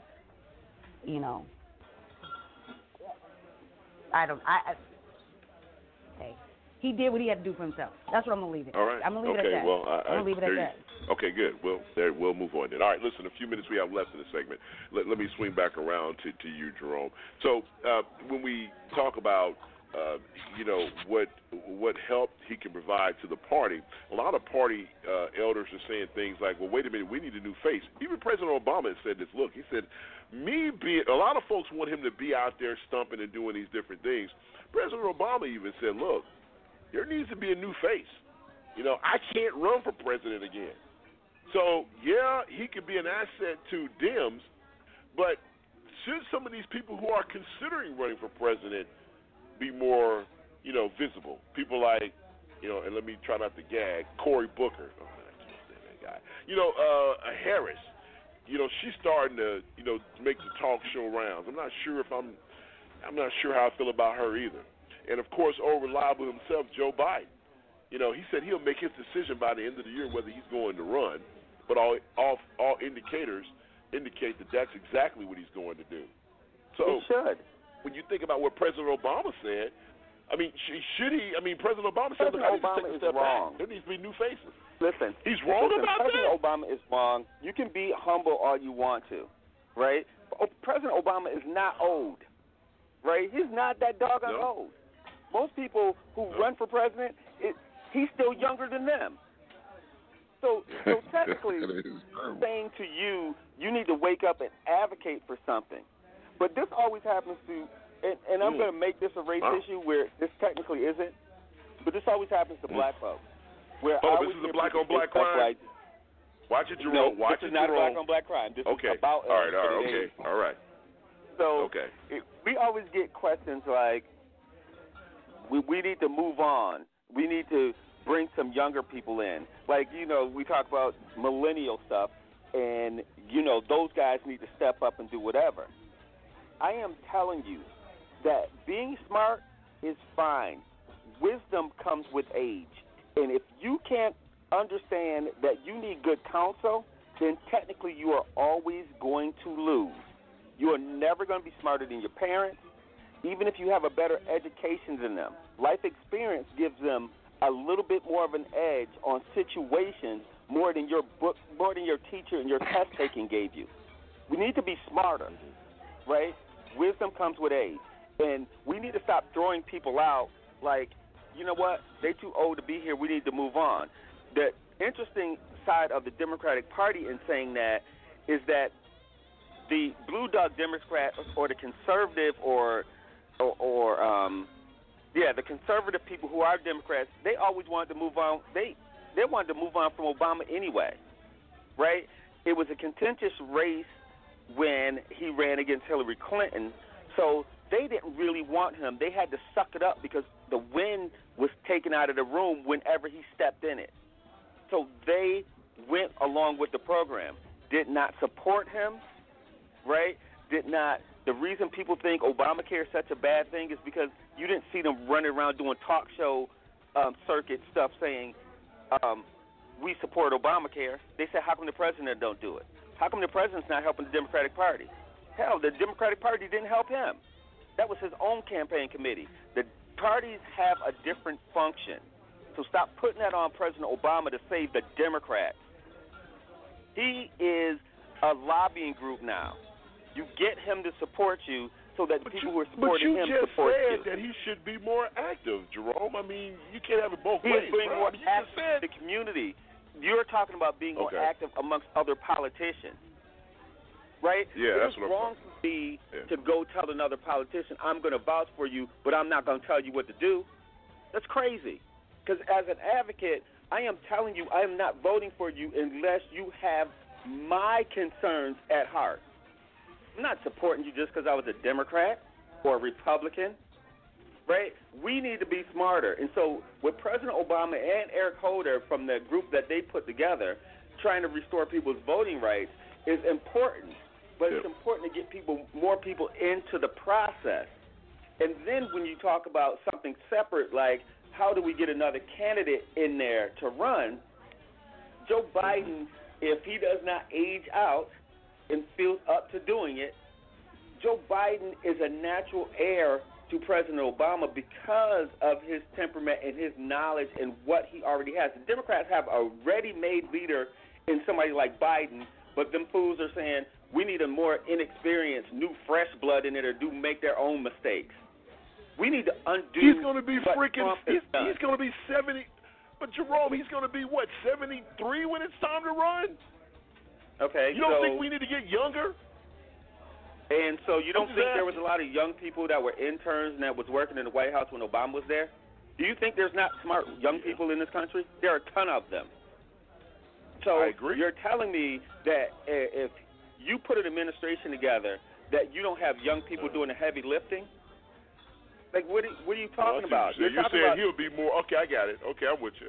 You're talking about more presence than power. Like, some people like presence.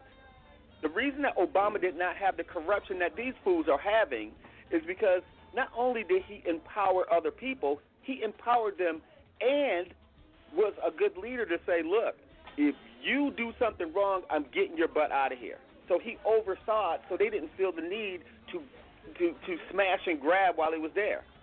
Trump can't even read from a doggone piece of paper. So technically, they don't worry about him looking into the departments and overseeing Jack. They run amok like George W. Bush with Cheney. You know, that was a joke with Cheney, right? That he was actually the president because, you know, Bush would just pretty much crash at about 7:30 and be like, hey, I'm out. You know, you got Trump not getting out of bed till about 11. What kind of nonsense is that? Obama. I know, right. Obama ran his administration, and there are people who are functioning that can run an administration. So his age has nothing to do with him putting together a team that can actually get a job done. You can't be a quarterback and throw and catch the ball is the problem. No, I see what you're saying in regards to that. All right, Mr. Elias, let me give you the wrap up on this one, man, because we're up against it. Well, bottom line, I think that if the Republicans can embrace our President Obama, they'll have a better time in winning than they would losing. Oh well, that's Okay, there you go. All right, coming up next, Chatterbox, our resident texter has checked in, Johnny D. We'll read his comments during Chatterbox. Plus, we'll hear from you all. And just around the corner is On a Need-to-Know Basis by the one and only Mr. Jerome Spree. You listen to the Serious Side of the J. Rouse Show. What's coming up next? Don't go nowhere. We still got 30 minutes left, folks. Keep it locked. Be right back after this.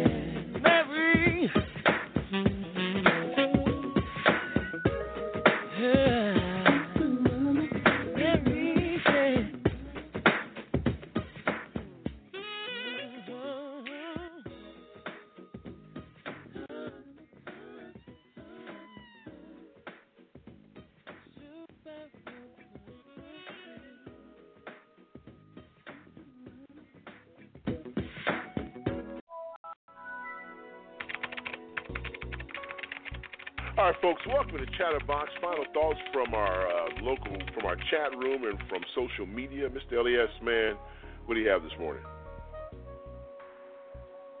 Man, I got Covina Man and St. Clinton. Covina Man says 2 weeks ago Israel was killing civilians. The UN has a resolution condemning the murders. However, the U.S. voted. The USA voted the resolution. A few days later, Syrian killed civilians and they start bombing. And he said Biden. St. Clinton says Biden needs to run for president with a young person like Kamala Harris or Cory Booker as VP. All right. Yeah. That sounds good. I like that. All right, listen. Mike from Miami said there is something. Okay, he said this is nothing but divine intervention. I'm sorry, Mike. He said this is my first time listening to your show, and you guys are talking about an issue that has had a profound effect on my family. My younger brother, Jeremy, is a convicted felon struggling to get back on his feet. He feels that society is forcing him back behind bars. He can't find a decent job. He can't vote to protect his self-interest. It is really hard out there for him, and as a family, we will continue to support him as he navigates through this most difficult time of his life. I wish that he could have heard this. Well, you know what, Mike? He can. He can go back and listen to the show. Usually 30 minutes after the show is over, you can go back and listen to the rebroadcast. So we encourage you to have Jeremy check in and listen. And we appreciate you listening for the first time. Hopefully we met your standards, and we wish you and your family well, and especially young Jeremy's his path is trying to get back to where he rightfully belongs. He served his time. He needs to be able to re-enter into society. Andrew from West Texas, long-time listener here. With all due respect to Mr. Spree, I disagree with his comments on Fox News. I think this is the perfect platform to expose the lies and deceit of that network, of the network who were the original owners of the moniker fake news. That's true, it was the original. We used to call them fake news versus what Donald Trump is doing. And, of course, the pastors checked in. Pastor Stephen Jones from Richmond, Texas. The combination of the live commentary and your contributor, Mr. John D., just confirms that the 2 hours I spend every Sunday listening to this show is time well served. God bless you all. And speaking of which, Johnny D. has checked in. He says, wow, it continues to amaze me with the words of condemnation and criticism of American citizens by Mr. Espree. Nevertheless, the Democratic Party was invited to the roadmap to success during the election of during election year 2008. President Obama should be used as an attraction for the national races and not be baited into local politics of the day-to-day grind. Democrats need an agenda and a vision. Great show. And on that note, you know what time it is. 5, 4, 3, 2, 1. The First Lady dazzles on election night in a... Tell me, what do you want me to do? Pledge allegiance You want me to take you to out? the flag of the United States of America. All right, folks, you know what time it is, but before we do it, I'm going to have to listen to this on the road. My beautiful girls are doing a Sunday program at church. I got to get going. Mr. Elias, you got it, but let me introduce this show. My main man, it is time for On a Need-to-Know Basis with Mr. Jerome Espree. Man, Jerome, man, what do you have? I'll be listening on the move. All right, Jay. Now, have a safe trip, and congratulations to the girls. Now, here's the thing. I would... You know, although I didn't hear the last comment that was made, a lot of it, I do want to say to Mike, who talked about his brother, we've all had family or friends or somebody who we know who's been in that situation, can't get jobs. So the best thing to tell them is that they can still succeed through entrepreneurship. They may have to get some work through somebody who has their own business more than it is trying to put in an application or resume with someone else. I know it's a hard process, but we have to overcome this. It's a struggle, and it's a struggle on the families. Like I said, we've all been there. But, you know, stay up and understand that we have to keep pushing. Don't give up. And that system is made for everybody to return, but you're not hopeless in this. It'll fade, and it'll get better. Now, I didn't, consumer prices rose 2.4% in March from a year earlier. It's a pretty fast pace in comparison to what it was 12 months ago. But at the same time, our GDP is probably the lowest that it's been since Obama's been there. So when I hear people start talking stuff about the economy is doing great and all of this stuff is gone, just remember what they're telling you is half the story. So our trade deficit is at a 9-year high, for example. China is winning that tariff war. So our gap rose 1.6% to $57.6 billion, the highest since October of 2008. Wow. Yeah. So, our stock market, had the worst April since the Great Depression. And so we need to understand that it's the worst second quarter kickoff. The S&P 500 plunged below its 200-day moving average. I saw that one. Yeah. Since 89 years ago, since the Great Depression. So, although you're like, people are employed and seeming happy, don't let that stuff fool you. And, again, as far as Fox News is concerned, I'm not really concerned about them per se. I'm at listening to them for your news and information. You can watch them and see what they're talking about, but there is no way that I'm speaking about the vast majority of Americans, because I believe that we're smart if we're giving the proper information. We're being manipulated on the other side of that. So don't misconstrue my words about talking about my folks, because technically that's me too. So I can't call Americans stupid and not talk about myself. I'm smarter than that. Now, Erica Campbell Burr, the Costa Rican economist, politician, author, is the first black person and the first woman to ever become the vice president in her country of Costa Rica, making her the first black woman to do it in Latin American history. So all over South America, they have never had a black woman. They've had Hispanic or European Hispanic women there. They've never had a black person as vice president of any of those countries. And she won in a landslide. The president-elect, Carlos, I can't remember what his last name is, but anyway, he won in a landslide victory. And Erica Campbell Burr, said that it will be a responsibility not only to represent people of African descent, but to represent all women and men in the country, a country that gives us the same opportunities. So much respect to her. I have faith in the system of democracy. I don't have faith in the people who manipulate democracy. Really? Yeah, it's a big up to her. The biggest Black Lives Matter page on Facebook is fake, and it's raking in more than $100,000 run by a white Australian man. Really? McKay, yes. He's a white union boss from Australia and has been revealed to be behind the most popular Black Lives Matter page in Facebook, and he pocketed the donations that's meant to fight racism in America. Damn. Really? Yeah. Yeah, it never seems to faze me. It's like when, children get killed in a shooting or somebody's dog gets run over and people build these fake pages and take money from them. I don't understand, folks. You got to be a dirty dog to do something like that, man. I could understand and talk about a lot of things. I cannot talk about that. I don't know why people feel like that, and they know what they're doing. Yeah. Wow. Yeah. Now, the U.S. attorney behind the U.S. attorney behind Michael Cohen raid, Trump's attorney, the guy who raided him in the Southern District, he was an appointee by Trump.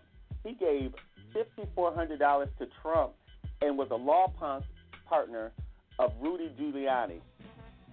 And wow.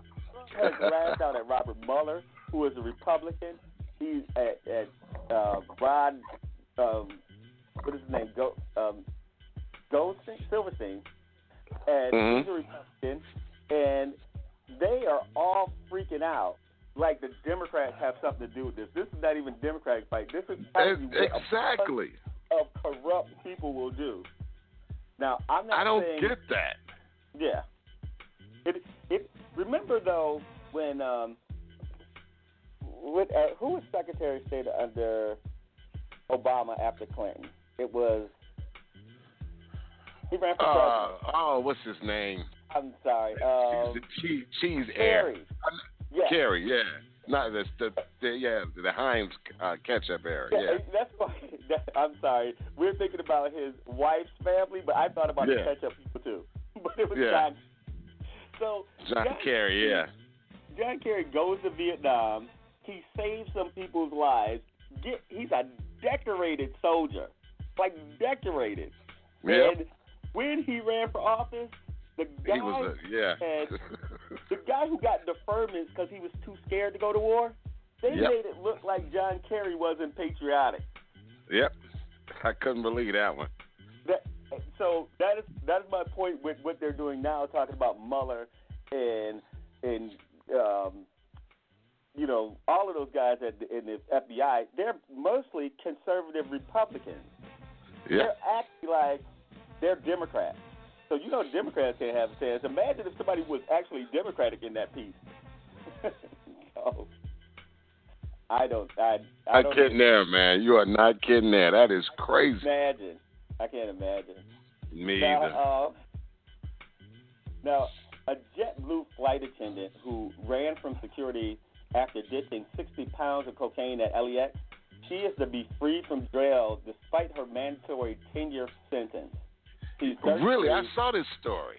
Yeah, she was sentenced to time served after she pled guilty last year to conspiracy to possession and to distribute cocaine.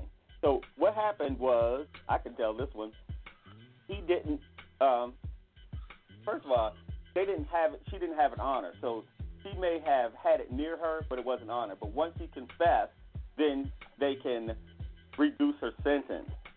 But they convicted her, which means you can be convicted of something just because you're standing near it. And she got more time for standing near it than she would have from saying that it was hers. So she said it was hers. That's how most people go to jail. Yeah, they said if you just say it's yours, we'll give you 2 years. But if you don't, we're gonna convict you and give you 30. Wow. Yeah. So that's pretty much what happened. Now I don't remember. Did we talk about Saturday Night Live last time? No, we didn't. Nope. No, we didn't. So Chadwick Boseman, who played King T'Challa, I can't remember him and his father. T'Challa in the Marvel powerhouse movie Black Panther was on Saturday Night Live last week hosting. So one of the things, I meant to send this to Jay so he could have played this as a clip from one of the breaks, but they played Black Jeopardy on Saturday Night Live. Really? So if you haven't seen it, go to YouTube, look at Saturday Night Live, Black Jeopardy. So Boseman, who was struggling to get on the board because he was playing this guy who runs Wakanda on Black Jeopardy, the categories for the round was grown, all hell nah, Fender, and girl bye, and I ain't got it. And the other category was white people, but they didn't really hit that category. So when he picked Fender, or he picked all, I guess it was Fender was what he picked, he was asked, why your cable bill is in your grandmama's name, right? And again, these are jokes, people. So he incorrectly answered, in honor to honor your grandmother as the foundation of your family is why you put it in your grandmother's name. Which was wrong on Black Jeopardy, right? Leslie Jones got it correct. But when he asked the question about white folks, the question was, your friend Karen brings her potato salad to your cookout, and and he hit the buzzer, and he says, you know, I think I'm getting the hang of this. I have given this question some thought. Before I answer, is Karen Caucasian? Because we can assume that. And they said that she has her own recipe for potato salad. So I'm going to say that she's going to add something unnecessary like raisins. So I'm going to say off. I'm paraphrasing, but he said it's unnecessary. So Black Jeopardy on Saturday Night Live was hilarious. Go check it out. I'm sorry to go. I'm about to check that out, man. But it was pretty hilarious. Now, now BET has announced that it's doubling down on its scripted programming. In an in-depth interview with The Hollywood Reporter, the news network said that Scott Mills revealed that the network has gone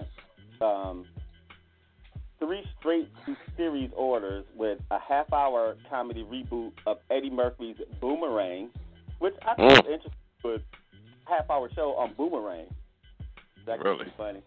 And a comedy called Peachtree Place, produced by Will Packer, and a 10-episode drama, American Soul, inspired by Soul Train mastermind Don Cornelius. Now, you're going to have a sitcom, a half-hour sitcom about Soul Train. I am interested. Really?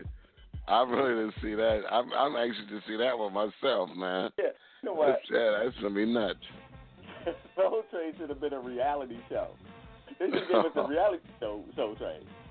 Really? Oh, that might have worked a little bit different. But it's interesting to see that. So sorry for indulging me in my entertainment.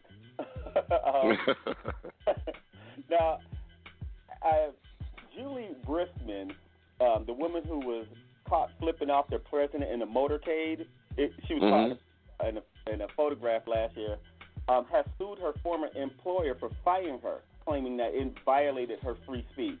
So flipping anybody the bird, technically, when you're not working and you're not wearing their logo on your back, you're not the property of your company. So she's doing them, but she should. You can't tell somebody not to do something. Now, hours after Florida Governor Rick Scott asked the federal court to delay in creating a new voting rights restoration process for former felons, the U.S. District Court Judge Mark Walker responded with a strongly worded denial. So the only reason that Rick Scott is going to sign this is because he can't stop it from happening. So they're going to restore new voting rights, a new voting restoration process for former felons in Florida, regardless on what Rick Scott said. And now Rick Scott is running for Senate, and he's going to say that he was supporting it, I'm sure, because he couldn't stop it in court. Yeah. Of course. Yeah. So, now 15 attorney generals and the city of Chicago sued the Environmental Protection Agency, accusing it of failing to control methane emissions from existing oil and gas operations. So while the EPA is still trying to break stuff up, they are saying, forget it.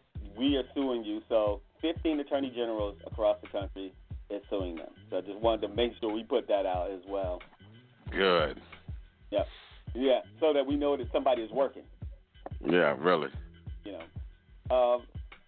Let's see. I don't want to go over time. Am I close? Yeah, give me 2 more, Jerome. Okay. Now, Spike Lee's Black Klansman movie is styled as Black with K Klansman, KK Klansman. It has a release date. It's August 10th, 2018. An official description for the movie is from a visionary director, Spike Lee, comes a provocative story based on Ron Stallworth's real life in Colorado Springs as the first African-American police officer who went undercover to infiltrate the Ku Klux Klan. So Black Klan is telling Detective Stallworth's story about him and his partner, Flip Zimmerman, who penetrated the KKK at the highest level to break up an attempt to take over the city. Wow. Okay. Oh, and by the way, that's produced by Academy Award-winning Get Out producer Jordan Peele. So not only is Spike Lee there, Jordan Peele's going to put a spin in this probably. Okay. Take no prisoners. There you go. All right. The film will be released just 2 days before the 1-year anniversary of Charlottesville. Wow. Right, Okay. Really quickly, a ferocious bear turned on a group of snowmobilers after they were baiting it while it was in hibernation. So in Russia, God. footage of the bear chasing them down, and luckily the snowmobile was fast enough to outrun it, but it was coming. Oh, wow. leave stuff alone. It's the more of that story. Thank you. Bye-bye. When you're hibernating, let them hibernate.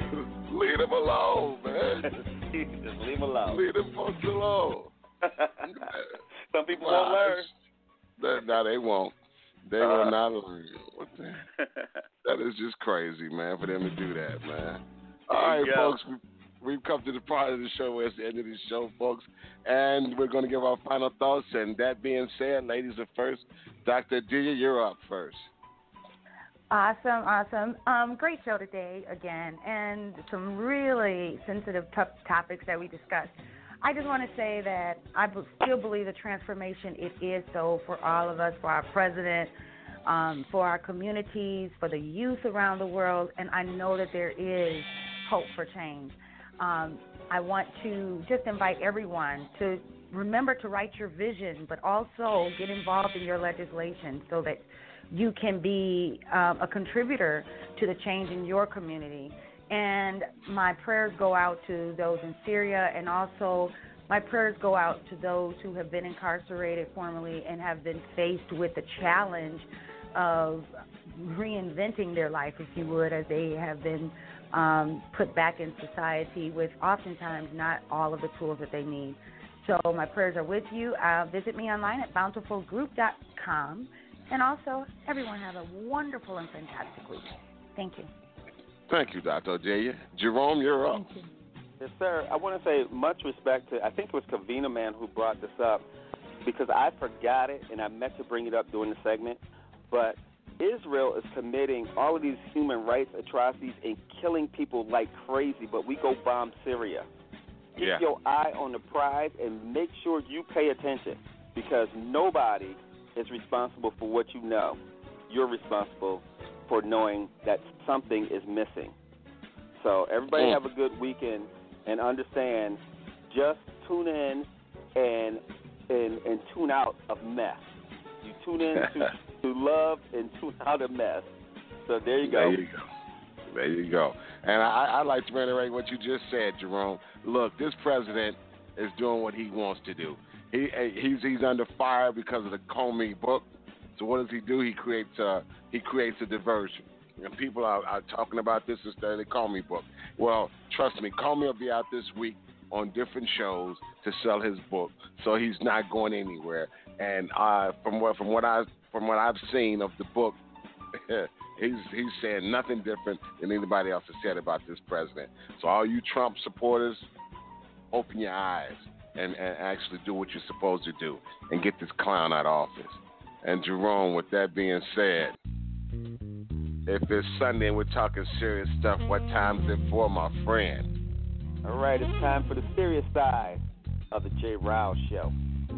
All right, folks.